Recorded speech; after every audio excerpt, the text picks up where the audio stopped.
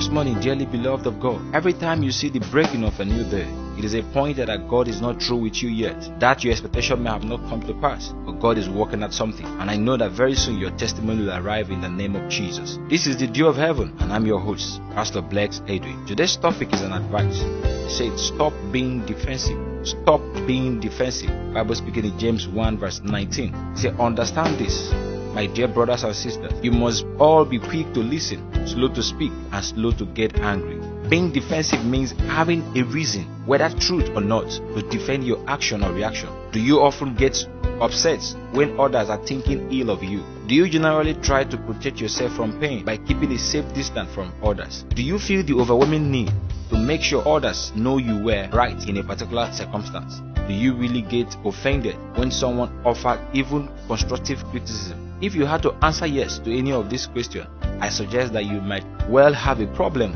with defensiveness. Somehow all of us are guilty of defensiveness. Defensiveness is like pride. It hinders us from growing and developing ourselves. It makes a man to repeat his mistakes on a daily basis. It causes someone to always lie in order to defend himself. It is a sinker. I've observed from those that have worked with me and are still working with me that any man given to defensiveness will always find it hard to learn new things. He's always having a reason why he has to make the same mistake again and again. The truth is that you can defeat defensiveness. Consciously observe yourself to know the area you are a victim of it, and discipline yourself to stop being over defensive. Being over defensive makes you to speak the truth and not the truth. You look for any available cover-up story to tell. You end up pleasing men and displeasing God. You are not a failure until you start giving excuses. Defensiveness makes you to have a reason for everything you do wrong, and thereby as you keep on having excuses to give, you see yourself at the same spot without growing or improving. This morning I want to encourage you to do away with being defensive, and I see God helping you to become a better person in the mighty name of Jesus. Pray this prayer: Lord, help me to overcome the habit of defensiveness.